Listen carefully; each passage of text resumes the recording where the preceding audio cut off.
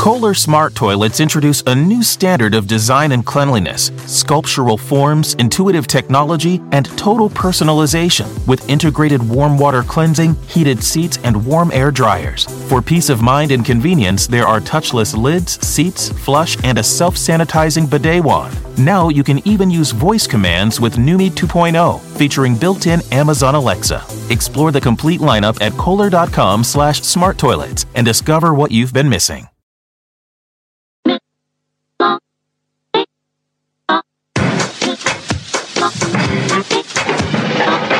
Down into the middle of the party center. In the cool of the happy, they went quiet. After that, talking about the power of the gospel. In the cool of the happy, they went quiet. Welcome to the You Are Not So Smart podcast, episode 93.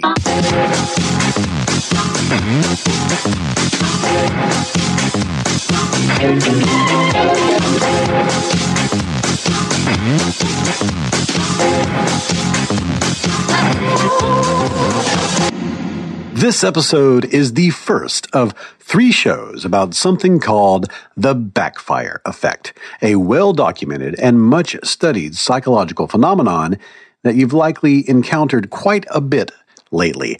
Simply put, when your deepest convictions are challenged by contradictory evidence, your beliefs tend to get stronger, not weaker. And the research shows that when your strongest beliefs are challenged, yes, you might experience some temporary weakening of your convictions, some softening of your certainty, but most people rebound from that and not only reassert their original belief at its original strength, but go beyond that and dig in their heels, deepening their resolve over the long run. Now, we're going to explore this in 3 ways. First, in this episode, what we know about the neurological underpinnings of this phenomenon. Then we will spend time with the scientist who named the backfire effect and continue to study it. Then, in our 3rd episode, we will speak with scientists who are now studying how to avoid, prevent, and combat it. So, to get this episode about the brain and belief started, I'd like you to consider a question. Paper or plastic?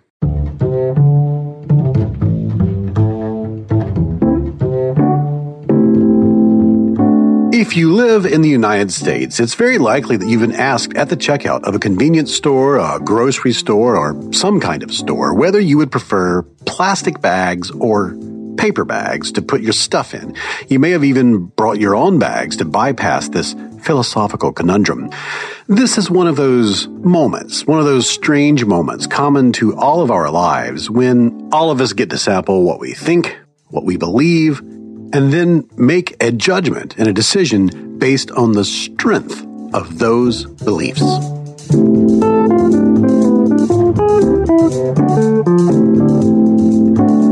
So with that in mind, what do you usually pick? What have you picked in the past? And why?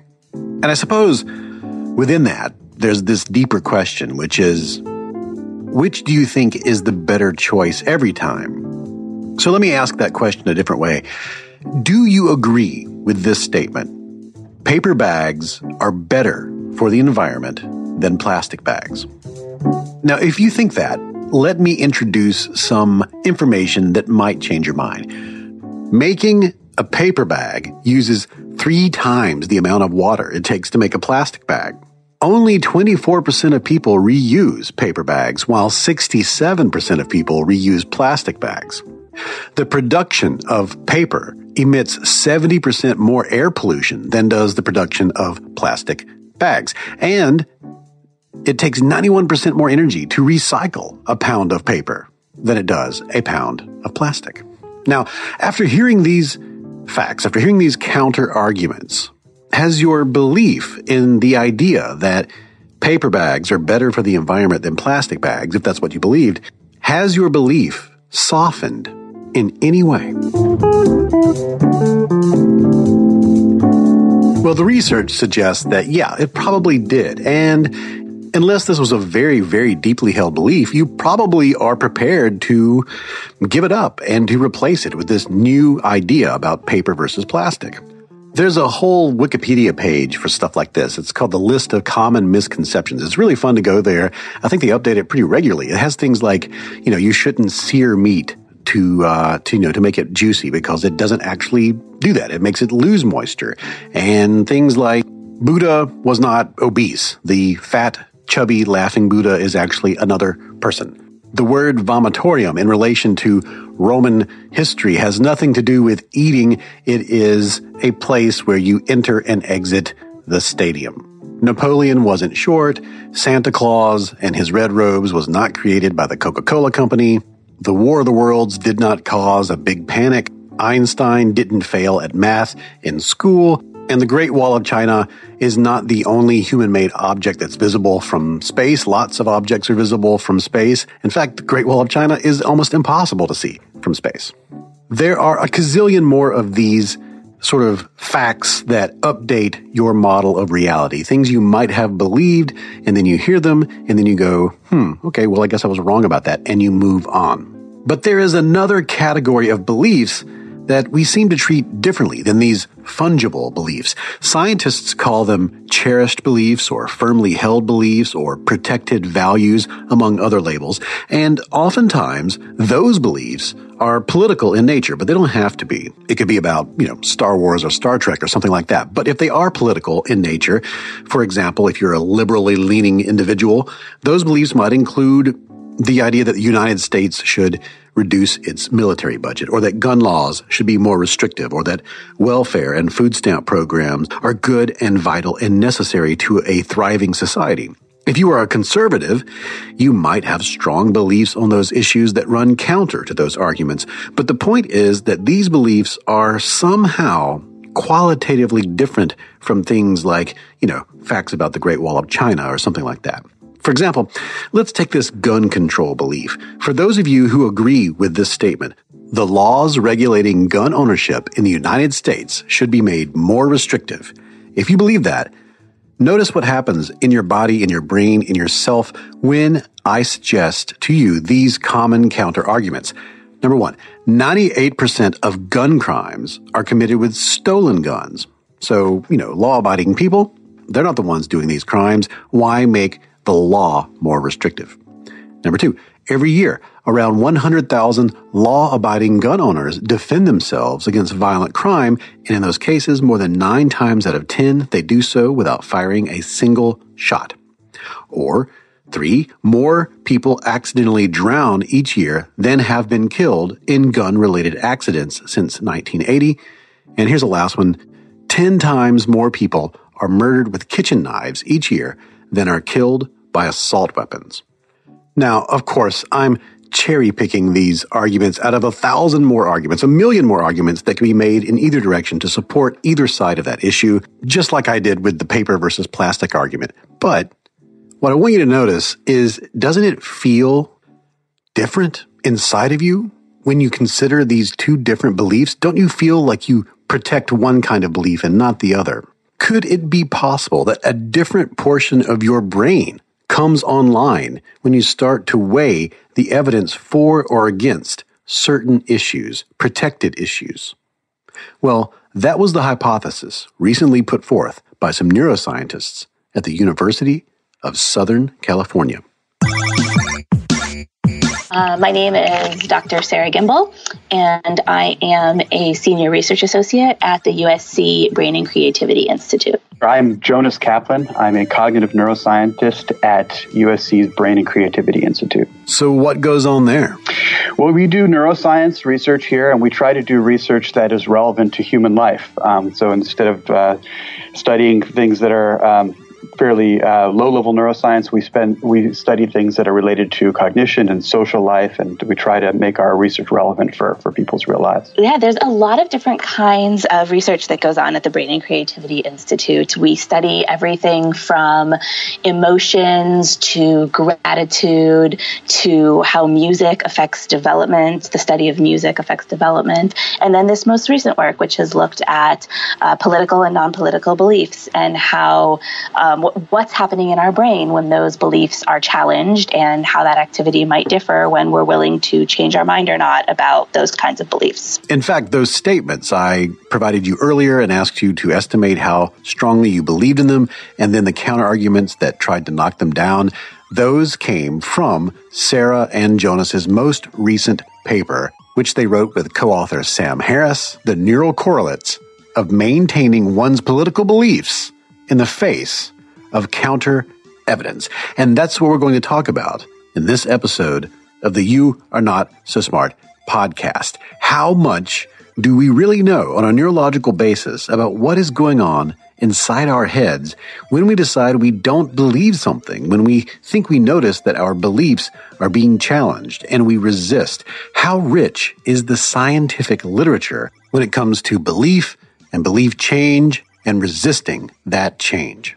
It's relatively sparse. Very sparse. I mean, we don't know a lot. There are very few topics in neuroscience where we can say we really know a lot. Very, very sparse. But this one, relatively speaking, we know less. There's definitely some work on persuasion and on some of our own work on the neural basis of belief. But there's really very little. So I think we're just taking the first steps on this. My name is David McCraney. This is the You Are Not So Smart podcast. And in this episode, we are going to explore what we know about the neuroscience behind why people discount evidence that contradicts their belief, why people don't change their minds when the evidence is clear that they really ought to. Why do we protect some beliefs and not others? All of that in this episode after this break.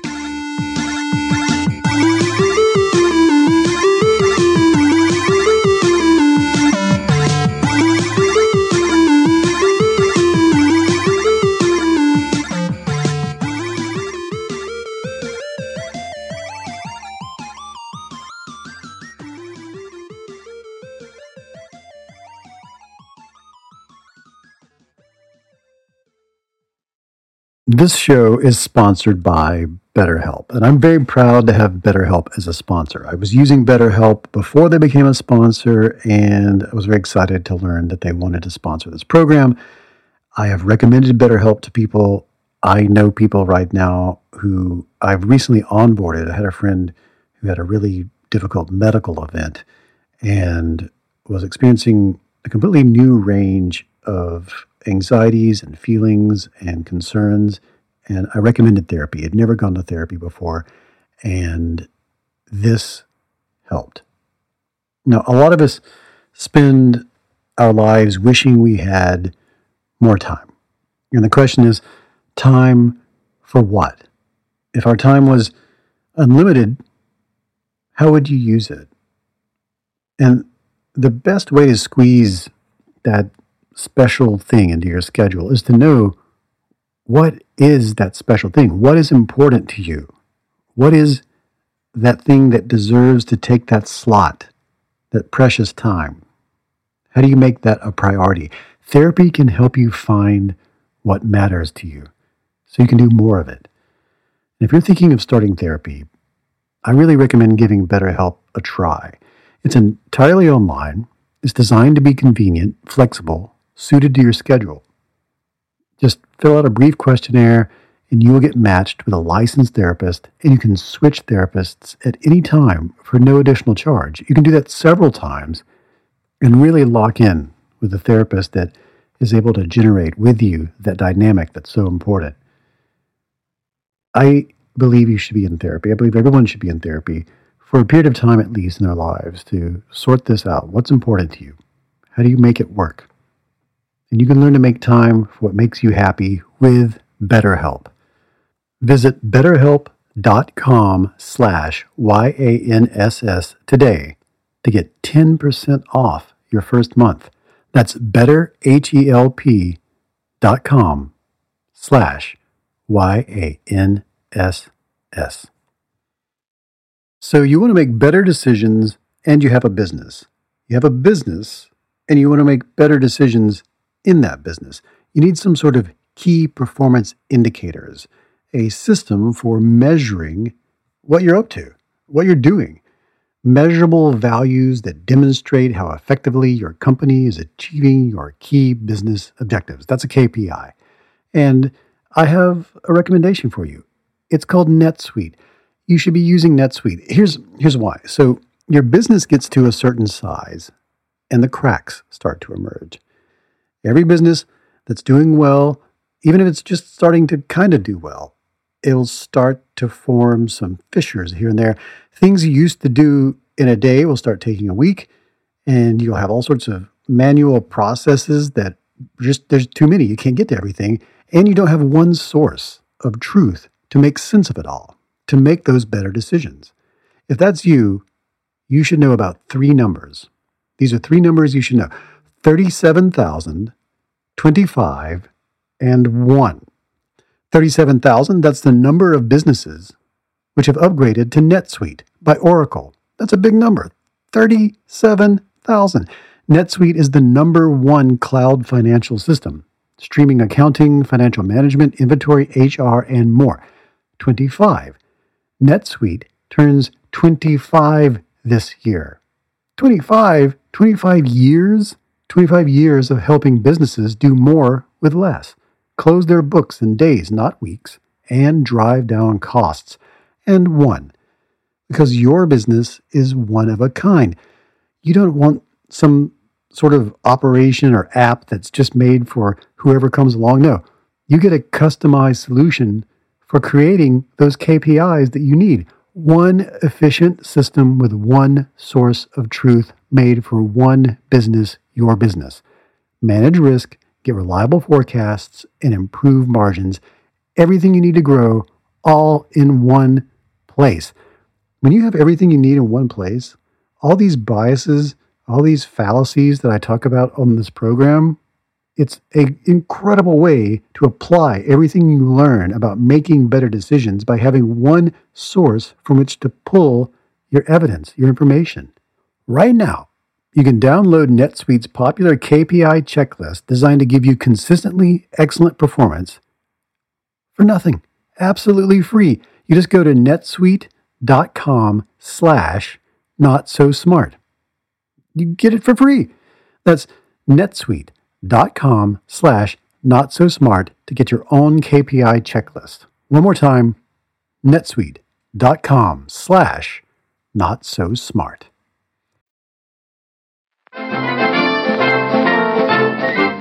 And now we return to our program.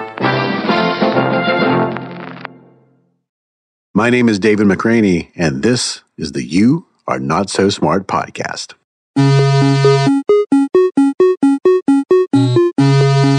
Just a few weeks ago, neuroscientists Jonas Kaplan, Sarah Gimbel, and Sam Harris published a paper in Nature. It detailed the findings of their research trying to answer this question.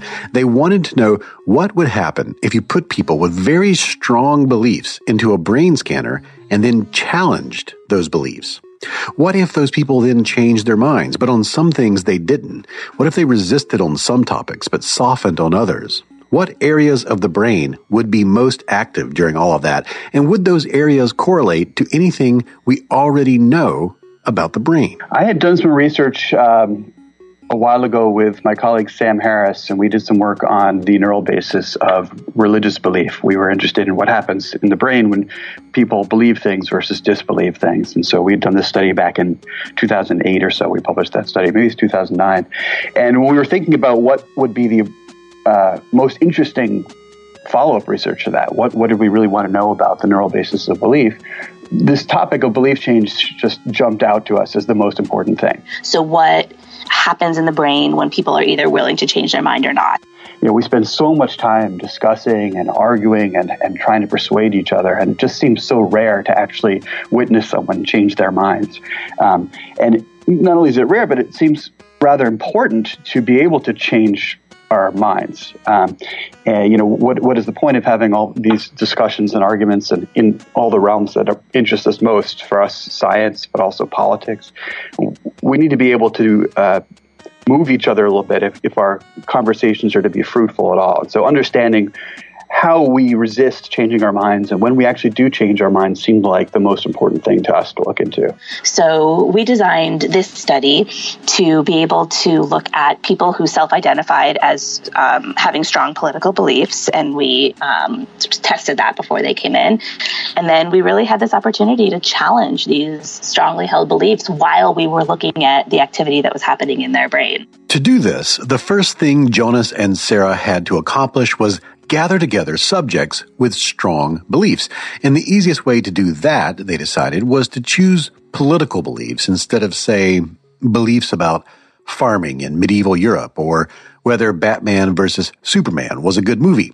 Instead, they put out a call for people who self-identified as strongly liberal. We put out flyers, releases, emails, social media. Yeah, we recruited people, 40 people who were strongly self-identified as liberals. We used screening questionnaires to find these people. Once they had their subjects, they asked them to rate the strength of their beliefs on a scale from 1 to 7 on a variety of issues, some political, some not. We had a series of political statements and a series of non-political statements. We wanted to be able to present them with topics that we knew that they felt very strongly about. We wanted to compare what's going to happen when people really resist changing their minds. For the political statements, that wasn't difficult because most of the political issues were framed in a way that supported liberal values, and so liberal people stated that they strongly agreed with those statements. So we had political statements, things like the taxes on the wealthy should be increased, or welfare and food stamp programs offer necessary help to the poor. Laws regulating gun ownership in the U.S. should be made more restrictive. Abortion should be legal. Gay marriage should be legal in the United States. We expected that people would be very firm on their political beliefs, given that they had strong political beliefs. And we compared those to non-political things they claimed to believe just as strongly. Those were a little trickier. To be included in the study, each person had to rate their belief as a 6 or a 7 out of 7. So Jonas and Sarah presented lots of non-political statements like, the ability to read early in childhood is usually a sign of intelligence. Some things that were more factually based, like Thomas Edison invented the light bulb. Things like taking a daily multivitamin improves one's health. Once they had a group of subjects who believed equally strongly, a 6 or a 7 out of 7, about a series of political and non-political statements, they moved on to the next stage of the experiment, the MRI, the brain scanner. Yep, so they come to the lab, we put them in the MRI machine, and while they're in there, we show them this statement that we already know that they believe in from their pretest. And following that, we show them 5 pieces of counter evidence for that statement. Yeah, that's right. So they would see each statement and then they would see 5 challenges or counter arguments against that statement. So for the topic, Thomas Edison invented the light bulb, for instance. This is one that we saw a lot of change in people's belief, one of the most, actually. Some of the challenges included things like nearly 70 years before Edison, Humphrey Davy demonstrated an electric lamp to the Royal Society. Edison hired a young physicist named Francis Upton to help work on the light bulb. He had the breakthrough discovery that led to the light bulb development. Edison's patent for the electric light bulb was invalidated by the U.S. Patent Office, who found that it was based on work of another inventor. And what kind of political counter-arguments did you offer? So for a political example, this is the statement was the laws regulating gun ownership in the United States should be made more restrictive. And the challenges were things like 98% of gun crimes are committed with stolen guns. People who possess guns illegally are unlikely to obey new laws regulating gun ownership. Every year, around 100,000 law-abiding gun owners defend themselves against violent crime, and more than 9 times out of 10 without firing a shot. People accidentally drown each other.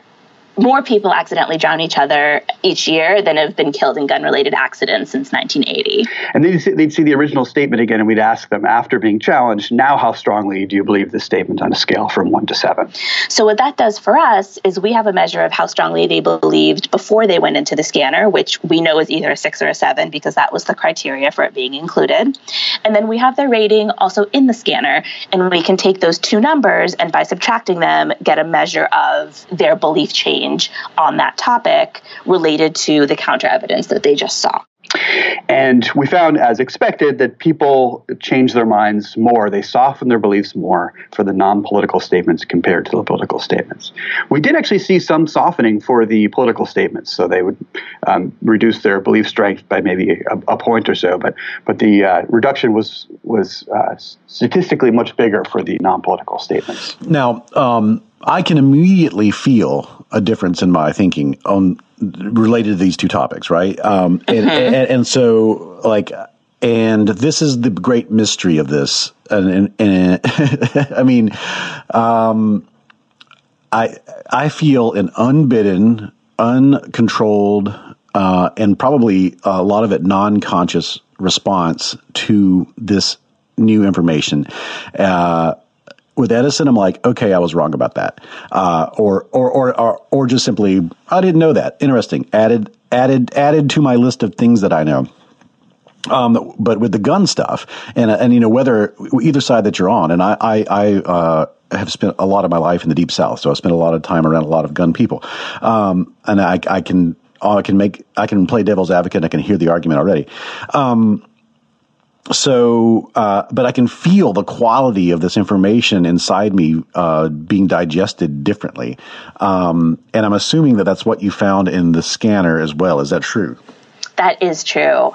We found in the scanner that the more likely someone, or the more not likely, I should say, somebody was to change their minds, or the more stubborn they were about holding on to their beliefs, the more activity we saw in specifically two areas of the brain, one called the amygdala and one called the insular cortex. The insular cortex receives all kinds of information from the body, and so it's really important for feeling things from your body. If you start to sense that your heart rate is changing, or you're sweating a little bit, your insular cortex is involved in gathering all that information and kind of presenting it to the brain. And we found that people who engage their insular cortex more, and also the amygdala, which is another structure that's important for emotion, the people that engage those structures more when being challenged were less likely to change their minds.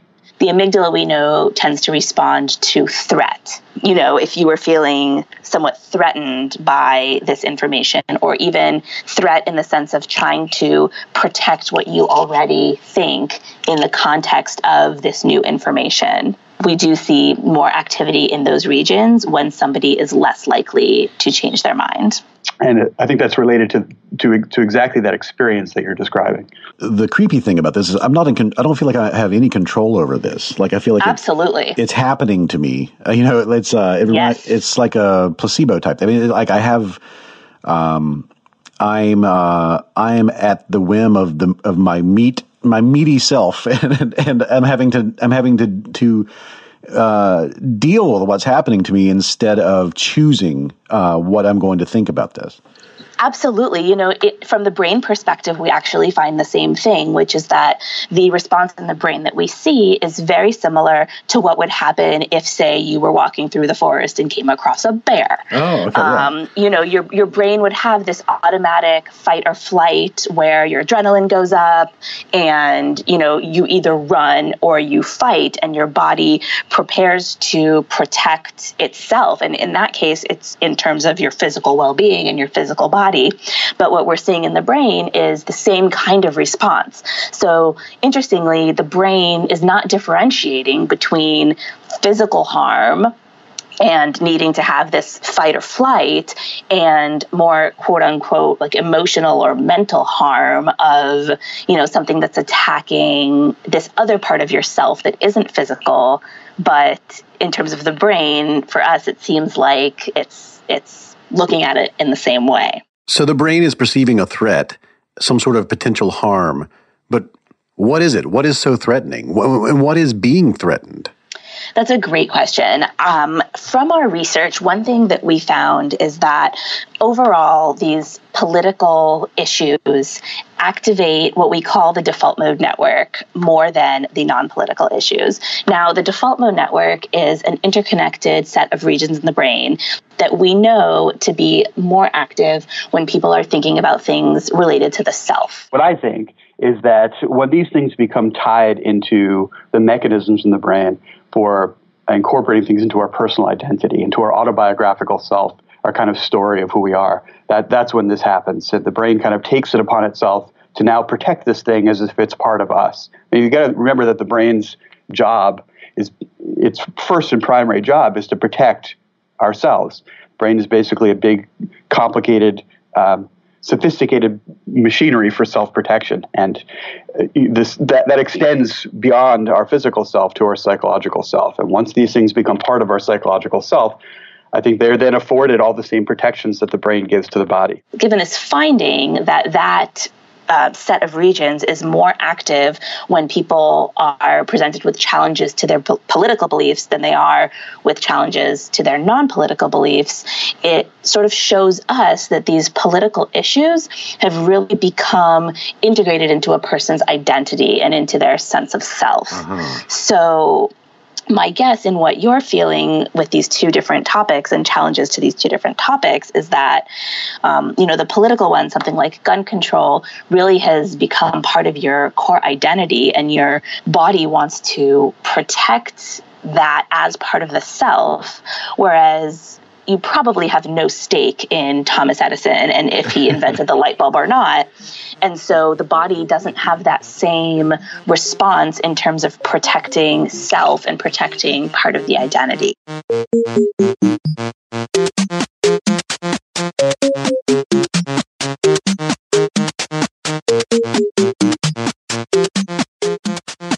Well, so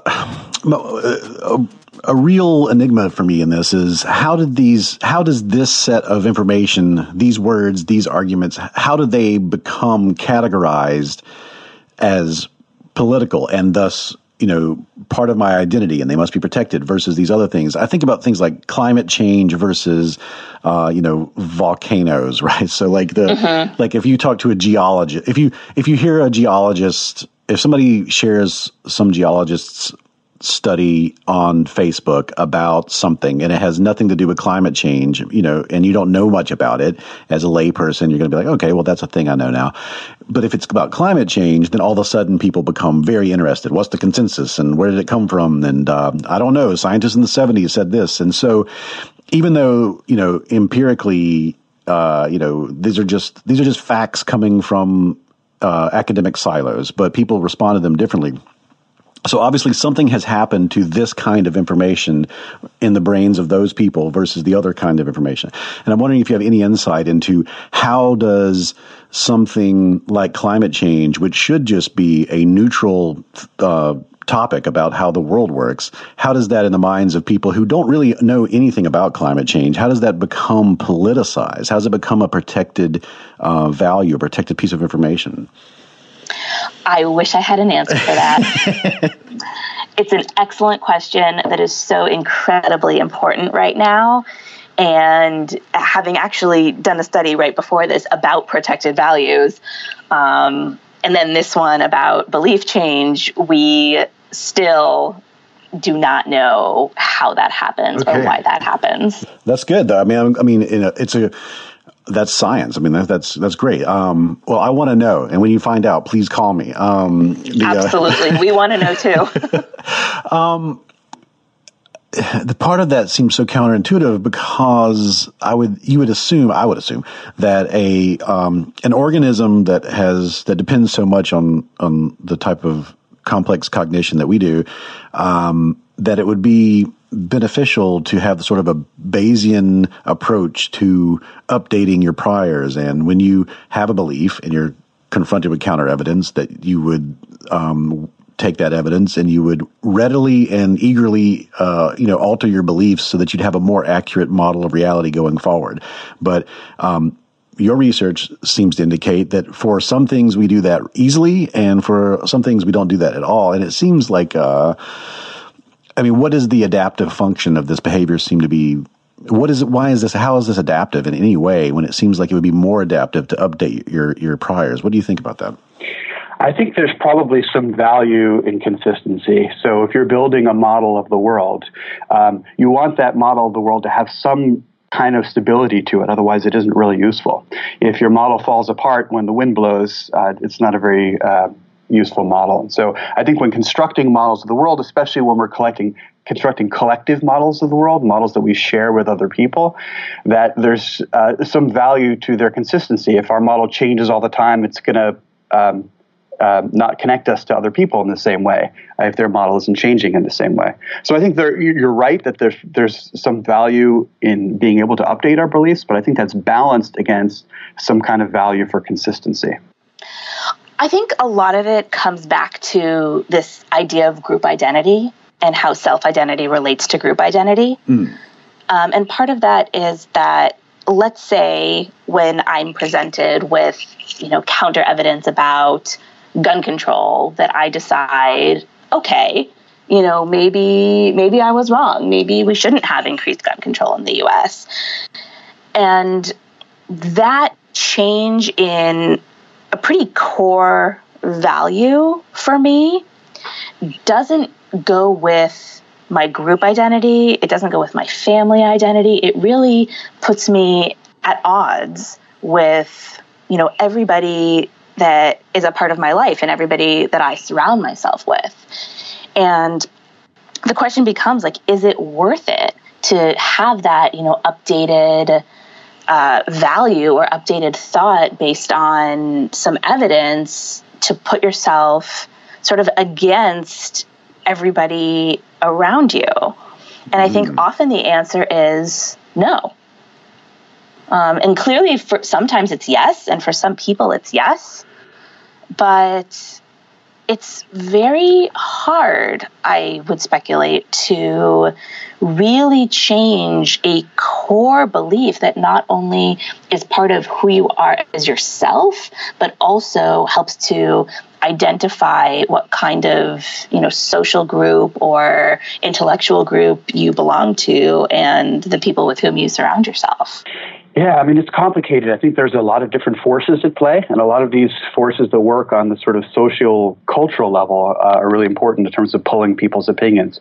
We can see people's opinions change in very short amount of times when there are social factors at play. So I saw a survey recently about how Republicans' opinions about their favorability towards Russia has changed just in the past few months. Since Trump was elected, the number of Republicans who view Russia favorably went something like 10% up to about 30% in the course of just a couple of months.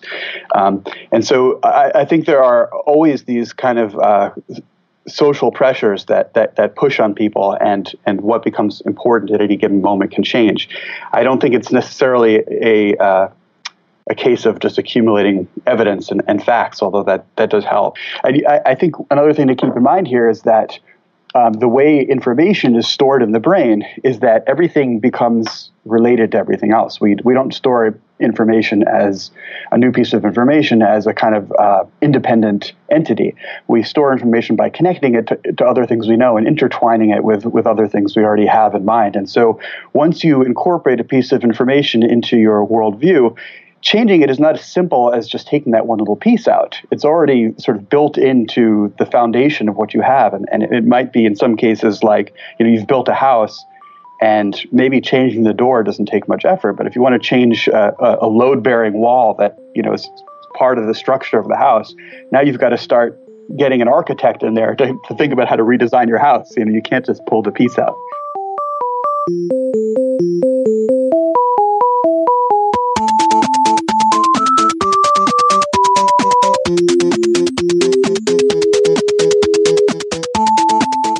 I asked Jonas if he thought that their research provided some insight into the backfire effect, if it provides some new context, some new literature toward understanding why we do that. Why, when our deepest beliefs are challenged, we don't just protect those beliefs become stronger in the long run. I think there is a connection. I think some of the processes that are at work that underlie the backfire effect are part of what we're what are reflected in the results of our study. So when we're challenging people's beliefs, they're going to engage in a lot of the same processes that result in the backfire effect. And some of the things are things like strengthening your own position, thinking about the arguments for the belief that you hold, discounting the evidence against it, questioning the sources, and all these processes we do to shore up the strength of our beliefs when they're challenged might be the things that lead to the backfire effect, to our beliefs being stronger when they're challenged. And so we were getting a kind of a glimpse of what's happening in the brain when people do that process of shoring up their own beliefs. And I think that is relevant to the backfire effect. So to bring this in for a landing, do you have any advice based on your research, based on your expertise, if we're going to move forward, to get people who believe differently than us to accept facts that we believe are well vetted, evidence that is credible, that is part of scientific consensus? When people resist that kind of evidence or call it fake news or whatever, do you have any advice for dealing with that situation? I prefer to think of it the other way around, because I think it's more effective to think about how we can be flexible when encountering evidence that we disagree with. Okay. Because in that case, we have control over what our reaction is a little bit more, right? And I think kind of trying to separate what we believe from who we think we are is really important. That if we try to define ourselves by the things that we do instead of the things that we believe, then we'll be more open-minded and more flexible. I think there are some things that we can look into. We don't have good answers yet as to what's the best way to remain flexible, but we're going to look into some things like emotion regulation. Since emotion is important, if we can learn how to regulate our feelings and our emotions better in these situations where we feel challenged, does that leave us more open, less defensive? So we'll be doing some research on that. I'd like to see also some changes at a cultural level, which is where I think your work is really important in educating people about these biases, and also in, I think, moving away from stigmatizing being wrong. I think especially in the realm of politics, there's a kind of stigma against changing one's mind, and I think it would be nice instead if we valued that. Changing your mind in the face of evidence, instead of making people feel like it's something that you're not stupid for being wrong. You're only stupid for insisting on being wrong when you've come up against evidence that suggests you are.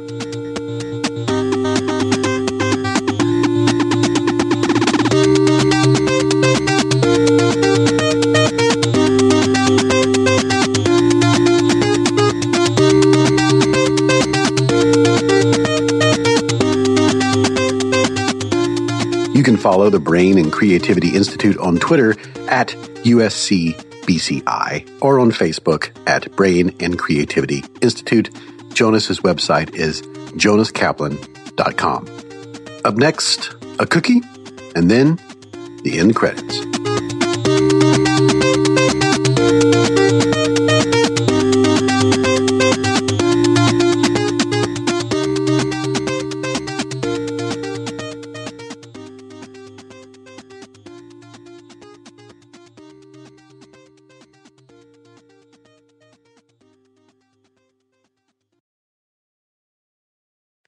What starts with the letter C? Cookie starts with C.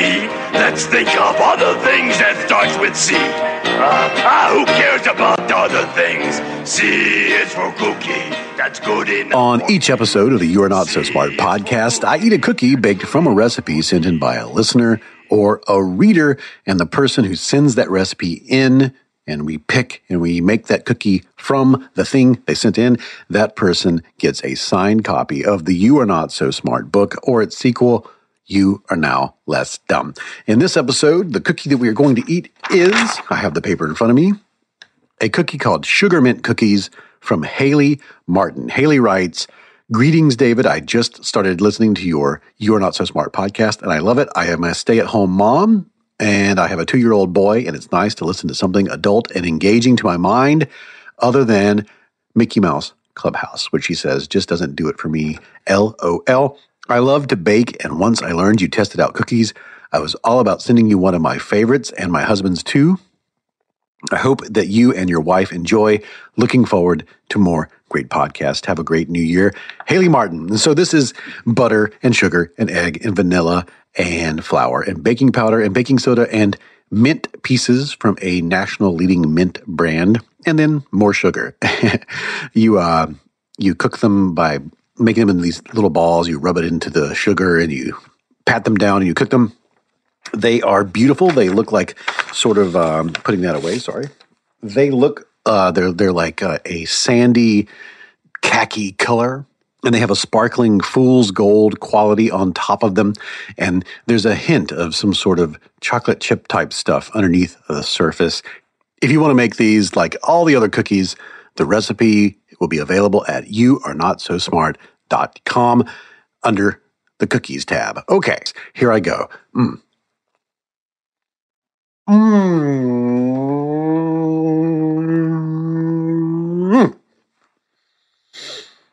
Oh boy. Oh, I feel like a supernova has exploded in my mouth. New stars are being born in my teeth. Oh man, that is so great. Yeah. Just an explosion of minty, fresh, tasty, sugary sparkles. A stellar nursery of flavors. Thank you, Haley Martin. A book is on its way.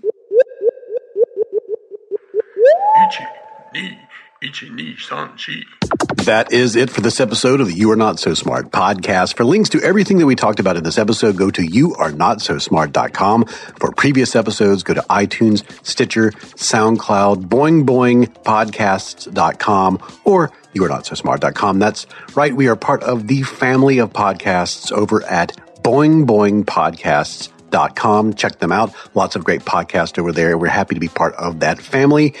You can follow us on Twitter at NotSmartBlog or me at David McRaney. And we're on Facebook, just You Are Not So Smart, and all sorts of other places as You Are Not So Smart. The opening music is Clash by Caravan Palace, and the interstitial music, this is Banjopocalypse. The rest of it, an 8-bit artist called Snabish, Snabishch.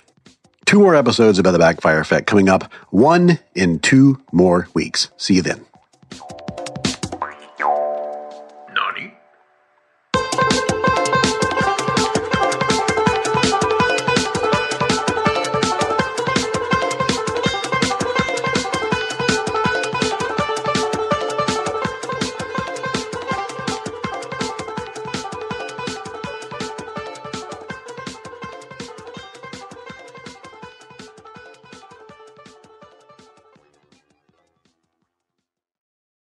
Kohler Smart Toilets introduce a new standard of design and cleanliness, sculptural forms, intuitive technology, and total personalization with integrated warm water cleansing, heated seats, and warm air dryers. For peace of mind and convenience, there are touchless lids, seats, flush, and a self-sanitizing bidet wand. Now you can even use voice commands with Numi 2.0, featuring built-in Amazon Alexa. Explore the complete lineup at Kohler.com/smarttoilets and discover what you've been missing.